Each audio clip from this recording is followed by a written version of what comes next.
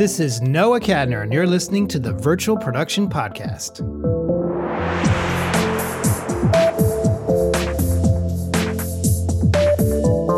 Pinar Seyhan Demirdag is a director, multidisciplinary artist, and thought leader originally from Turkey. In 2020, she founded Seyhan Lee with renowned advertising executive Gary Kepke. Demirdag is on the cutting edge of generative AI and exploring how it can enhance virtual production workflows. But she arrived at filmmaking through an entirely different art form. Before I came into virtual production and generative AI, I had a career in arts. The intersection between creative technologies, artistic endeavors, and uplifting values of brands. I had my own studio shared with a Dutch artist. We named our studio after our first names, Pinar and Viola. And we started with the dream of creating image collections, the way fashion designers have fashion collections and they display it every year, 2, 3, 4 times a year. We were like, why don't we come out as an authority saying that this is what we believe will be the image collections of the year? Be it like the look and feel of Unreal or Gothic look or cartoony look. And then whatever we come out with, we will have companies and brands come to us directly and request similar things for their own lines. And that basically nonsensical dream worked. Hi, we're Pinar and Viola. We're a duo of multidisciplinary artists and designers. Okay. For example, what would happen is that I remember it was 2012. That was the year of like political sex scandals. It was making the news, and we made a towel collection. We printed like these images of political sex scandals. So we were having this like very political person imagery, fictitious politicians, married with very childish teenager graphical images to show the contradiction of something as highly looking with something as naive as like children. Though the initial endeavor was purely artistic, the bold visuals Demirdag and her partner created caught the attention of the business world. That made the news, and IKEA saw this news, and they were like, obviously we're not going to have this political imagery on our towels, but these visuals are super interesting. Why don't you come and have a graphic collection for our company? And we ended up having a 25-piece of collection under our name in global IKEA, so in all IKEAs in the world. And I happen to be the first and only Turkish artist to have a collection under her name in IKEA, still to this date. Then we also had like, for example, face tracking technology came around in 2010, meaning like you smile and then rainbows come out of your mouth. So we were like, okay, we have to do something with that. So we made a collection of face filters of like panda, penguins, whatever. You would smile and then you will turn into a panda. And then Diplo came around, the musician. So we ended up making a music video for him with this technology in 2011. So my background is in grabbing the ideas of creative technologies in the air and then pulling them to the current mainstream and making projects that are understandable and adaptable to the rest of the public. Although she was generally familiar with AI, an experience working with Google led Demirdag to turn her attention to the developing technology. It was 2017 and we were doing face tracking filters for Google's communication channels, Allo, Duo. So we were doing like, again, you smile and rainbows come out of your mouth and then you say good night and then your face turns into a night. And then I happened to be in Istanbul and then I went to listen to somebody from Google speak. His name is Damien Henry and he was talking about the latest researches of Google Machine Learning Lab in Google Arts and Culture in Paris. And then it was like this crazy stuff I have never seen in my life. He was showcasing things called Generative AI in 2017, and I simply didn't know what I was looking at. So I went to see him, and I'm like, hey, you work for Google, and we're doing this project for your headquarters in California, and maybe we can have a glass of wine, And then he was like, yeah, I'm here in Istanbul alone, and tomorrow I'm going to go to see a museum. Let's go to a museum together. Okay, great. So we talk about life and art and whatever. We exchange cards and then goodbye. And then one day he sends us this email. Hey girls, so why don't you come to Paris because we have this discovery? And it's really odd. I think you have to come quick. So we go to Paris and then Google Arts and Culture and Google Brain Lab, their main AI lab in Zurich. They had a very breakthrough discovery in the development of generative AI. And the results of that breakthrough model look like our body of work as an artist. Google researchers led by Alexander Morvintsev and Chris Olah were looking to identify how artificial neural networks slowly build up images around them. Meaning, how can I make a distinguishment between an Oscar statue or a bell? So Google could mimic that moment of perception and could visualize what happens in the human brain at the moment they're trying to visualize an object. So of course I had to leave everything behind. I left my artist career behind. I'm like, whatever this is, wherever this is going, I'm going with it. Generative AI refers to a range of different technologies. Demirdag feels especially strongly about defining it clearly for newcomers so they can understand exactly what it encompasses. Generative AI falls under the category of machine learning, where the primary output of the generative AI model is to create novel outputs that did not exist before, but that are constrained to the quality of the algorithm and the quality of the data that you are feeding it with. Generative AI is an umbrella term for several different models, varying from those that output pictures, those that output videos, those that output words, music, or any type of data, be it creative or non-creative, be it usable in the hands of a final consumer, or be it synthetic data in order for you to train even further algorithms. Nowadays, the word generative AI is making headlines with ChatGPT and with text-to-image models like Midjourney, DALL-E, or Stable Diffusion. These models are trained on impossibly high number of images, coming up to 5 to 7 trillion. In these trillion amount of data sets, you also need to have labels. Like if ever I am writing, say, a statue of Academy Awards, it needs to be trained on hundreds and thousands of Academy Award statues to be able to discern a pen from an Academy Award statue. So what it's actually doing is that when you are typing words on a screen, it is going back to its dataset. So you can think about these text-to-image models just like a child. If you tell to a child, draw me a house with a sun, the child can never understand sun, nor can draw a sun unless the child has been shown sun several times. You can never output anything unless these models are trained on them. Let's imagine a child that is learning to draw, but multiplied with 1 trillion horsepower. More than any other recent technological leap, AI has engendered a level of fear and misunderstanding about its potential for nefarious purposes. Demirdag acknowledges the possibility is real, but that it's also been exaggerated by popular depictions of rogue AI. I am currently working in a very tainted field, tainted by Kubrick. I can see you're really upset about this. Tainted by Terminator. I'll be back. Tainted by Alien, tainted by all types of nefarious fantasies that science fiction writers and very clever directors have blossomed their nightmares in. Fear is humanity's initial reaction to the unknown. Due to the fact that we have never learned how to self-actualize, meaning be in our center, be in our authority, we have unfortunately equated not taking risk with our understanding of reality. Unless we are taking risks, unless we are doing something that we haven't done before, we are not growing. And for me, not growing equates dying. I believe that AI leaders or anybody that is leading a high technology firm or doing any research, it is our honorable duty to have a stake in educating the public as much as providing tools or services that will help them in their own development. We can also ask, what is my place? When all the repetitive or all the difficult parts of my job, like for example, rotoscoping, like I'm pretty sure that there's 1 or 2 people in the world that loves relentless rotoscoping and they find their Tao, Zen, but you don't have to. There's a world where nobody has to rotoscope ever again. And what are you going to do with all that time? If all the things that you ever learned is how to rotoscope better, when somebody will be able to rotoscope by pushing a button, what will be of you? I think the presence of AI is asking us a very important question. What is the point of my life? Why am I here? What is a job? What do I do in my daily life and what is it serving me? For me, a purpose, no matter what, needs to be relating to the collective consciousness. Your purpose should be elevating the lives of others, including your own.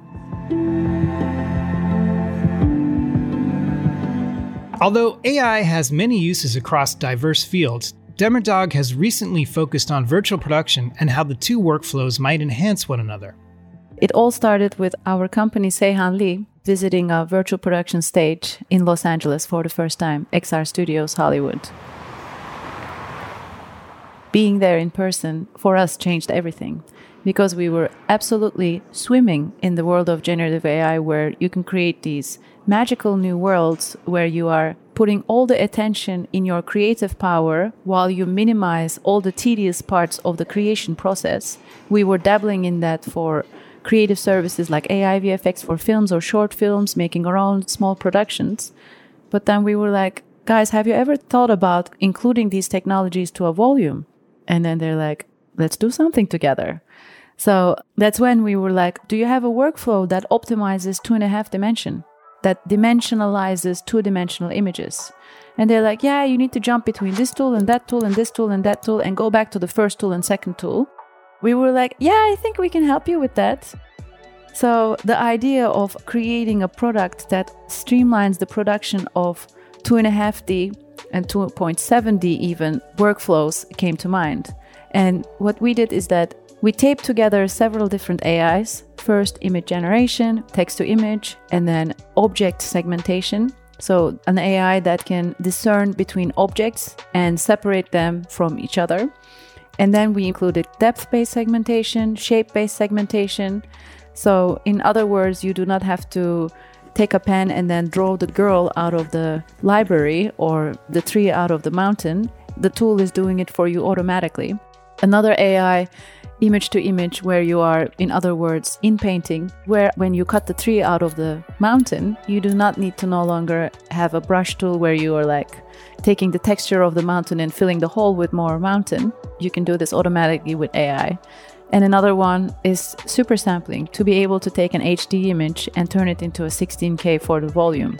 So the idea is to give much more power and options in the hands of the creators during their creation process, because we are very well aware that the demand for extraordinary content in the collective has never been higher. How are we going to answer the demand for this extraordinary content? That's why we built Kubrick, our tool, to accelerate the process. After the break, we'll be back with more AI insights from Pinar, Seyhan, Demirdag. This episode of the Virtual Production Podcast is brought to you in part by Silicon Core, pioneers in fine pixel LED display technology for XR and virtual production. Learn more at siliconcore.com. And by Blackmagic Design, one of the world's leading innovators and manufacturers of creative video technology, which also work very well with virtual production. Because AI can generate new ideas and images so quickly, there is a danger that people will expect more instant gratification from their entertainment content. I think the hardest thing for human existence would be to be able to cultivate patience. The presence of generative AI augmenting social media and all types of content creation, it will be impossible to remove our eyes from the speed of input coming at us, because we will be generating output in the same speed as social media is giving us input. This input-output relationship is very entertaining because you're in a constant escapism mode. You're always producing something, there's always like something to do. But actually, the biggest strength of humanity is when they can cultivate patience, when they can remain silent with themselves, staring at nothing, and to be able to not judge that moment, to be able to be okay with themselves in silence. And my future prediction is that becoming harder and harder, and I'm hoping that in parallel to wanting to make content faster, wanting to remain true to ourselves will become what we will be striving for. The other challenge I foresee is a normalization of mediocrity. If everybody can create content, then what is great? Like, I cannot make a Marvel movie on my own today, but in the next years, we will be able to create content in the quality of Warner Brothers. So all the barriers between you and your vision will be taken away from you, which is, I don't have money, no problem. Here is your subscription, $10 a month, your Warner Brothers studio quality production tools. I don't have a team. No need. Here is all the tools you need to be able to do mocap without the mocap suit, do jumping jabs without needing actors, and whatnot. In its current popular form, AI is relatively novel to many, and therefore few comprehensive academic resources exist. Still, Demirdag has plenty of advice for those looking to study AI. Here is what I propose they study. They study self-actualization over anything else. Because in the age of AI, your most important choice will be, will I become a user of AI or will AI become my user? Unless we understand our power as humanity, unless we remain in our authority, we will become the toy of an algorithm that is programmed by somebody else. It will go against my nature to let anybody study anything other than discover your own subconsciousness, understand your own limitations, understand your prejudices, understand your fears, and until you overcome all your fears, do not study anything else. Demirdag sees AI as a critical part of humanity's evolutionary process. Can I quote my favorite quote? Remember, blessed children of man, that the purpose of real science should be to increase the happiness and to free the race from every external condition that would be beneficial for the elation of man to the pristine greatness of his original cosmic destiny. By Count Saint-Germain. This sentence means that any technology that is not there to serve our elation and elevation as individuals and a collective species should not be bothered with. So, does AI serve the elation and elevation of humanity? Only when it is used consciously. Only when it will be coupled with wisdom. Any tool, when not used consciously, has the potential to put us in a situation of danger. So, is AI inevitable? Probably so, yes. At this point, we're just too far to plug the AI or whatnot. There's a chance where we do not need to do enslaving robotic tasks. If there's a world where I do not need to rotoscope by hand, why would I? Although LED volumes and in-camera VFX represent the current state-of-the-art in filmmaking, technology continues to advance. Demirdag foresees a future where the technology we use to create media may be transformed completely. One day it popped up in my partner Gary's mind that just like anything, the prices of virtual production stages will also go down to a point where we can all afford, just like in your living room, our own virtual production stages. And I believe that just like we have curved LED stages, the studios will also offer rooms where directors can freely ideate with the size of volumes being smaller. So what actually will be happening is that AI bringing together the most collaborative art form in history closer to each other, closer to itself. Well, people, instead of like working on separate rooms, passing each other, everybody will come together being able to ideate and make something together. That really what fascinates me the most. Another development will be any part of the film production process that can be optimized will be optimized. Let's say that you are a VFX company that has worked on Dungeons and Dragons and Game of Thrones and all types of other shows that involve the presence of a dragon. If ever your studio has created 10 dragons, you will be able to optimize hundreds of hours in the creation of your next dragon. You will not be forced to light the same scene over and over and over with every minutious change. The lighting will be automated. Another beautiful thing that I am seeing is that quality that was accessible to only high production value films of anything, be it music, be it 3D, be it 2D, will be accessible to everyone. So what we will be seeing is that medium to low budget movies, quality being heightened to medium to high budget movies.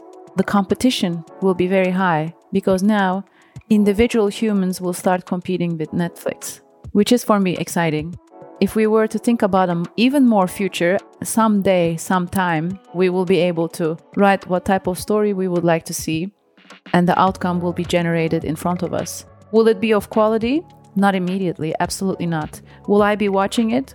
Only if the algorithm is very closely monitored and corrected and over corrected by humans that have watched before what I would like to watch. So all these crazy, insane scenarios that we're saying that we will not need to film at all anymore can only be done maybe one day in the future, where a lot of monitoring and a lot of vetting has been done by humans for the quality of the outcome that is presented in front of us. While she appreciates the need for creatives to make a living from their work, Demirdag also considers how AI will affect the job market. Our primary objective as a human being in the age of AI should be to know ourselves. What is my unique strength? What makes me different than anybody else around me? And what are the repetitive, optimizable parts of my workflow that one day maybe can be done by automation? And in that moment, what will be my role? What would I love to do? Because everything, everywhere, at all times will be available to me. So what would I like to produce and contribute to the collective? These are different questions than how am I going to bring money to my family? Will I ever run out of money? We shall learn to ask ourselves different questions than we watched our family ask themselves while we were growing up. Thinking far beyond the limits of technology, Demirdag is keenly aware of even more profound philosophical questions which AI brings. Sometimes I think that we're all living, but are we aware? Are we simply aware? Like the wise words of Carl Jung, we are 95 to 99% governed by our subconsciousness. And until the day we make our subconsciousness conscious, we are living in a state of asleep and we are calling it life.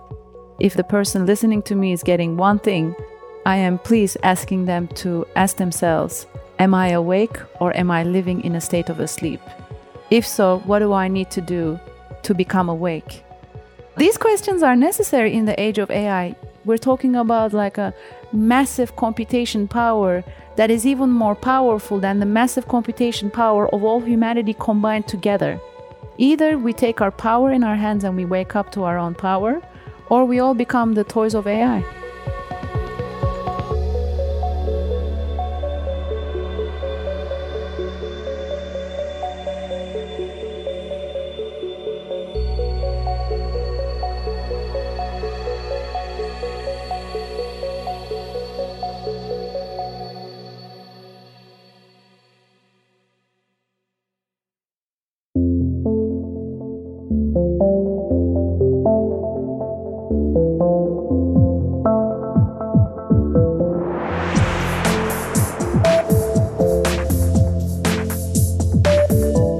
You've been listening to the Virtual Production Podcast. Special thanks again to my guest, Pinar Seyhan Demirdag, for joining us. This episode was written and hosted by me, Noah Kadner. This episode was edited and mixed by Corey Abel. The Virtual Production Podcast is a co-production of The Virtual Company and Able Cine. We love virtual production and would also love to work with you. So please visit our websites and drop us a line if we can help. You can find us at ablecine.com and thevirtual.co. The Virtual Production Podcast is brought to you in part by Puget Systems, an integrator specializing in high-end desktop systems, perfectly suited to virtual production. Please visit them at pugetsystems.com. The Virtual Production Podcast is also brought to you in part by Row Visual, setting the gold standard in LED technologies for virtual production. Learn more at rowvisual.com. Please also let us know if there's a subject or guest you want us to have on the show. And if you like what you heard today, please consider giving us a 5-star review, subscribing, and telling all your friends about us. Thanks again, and see you next time.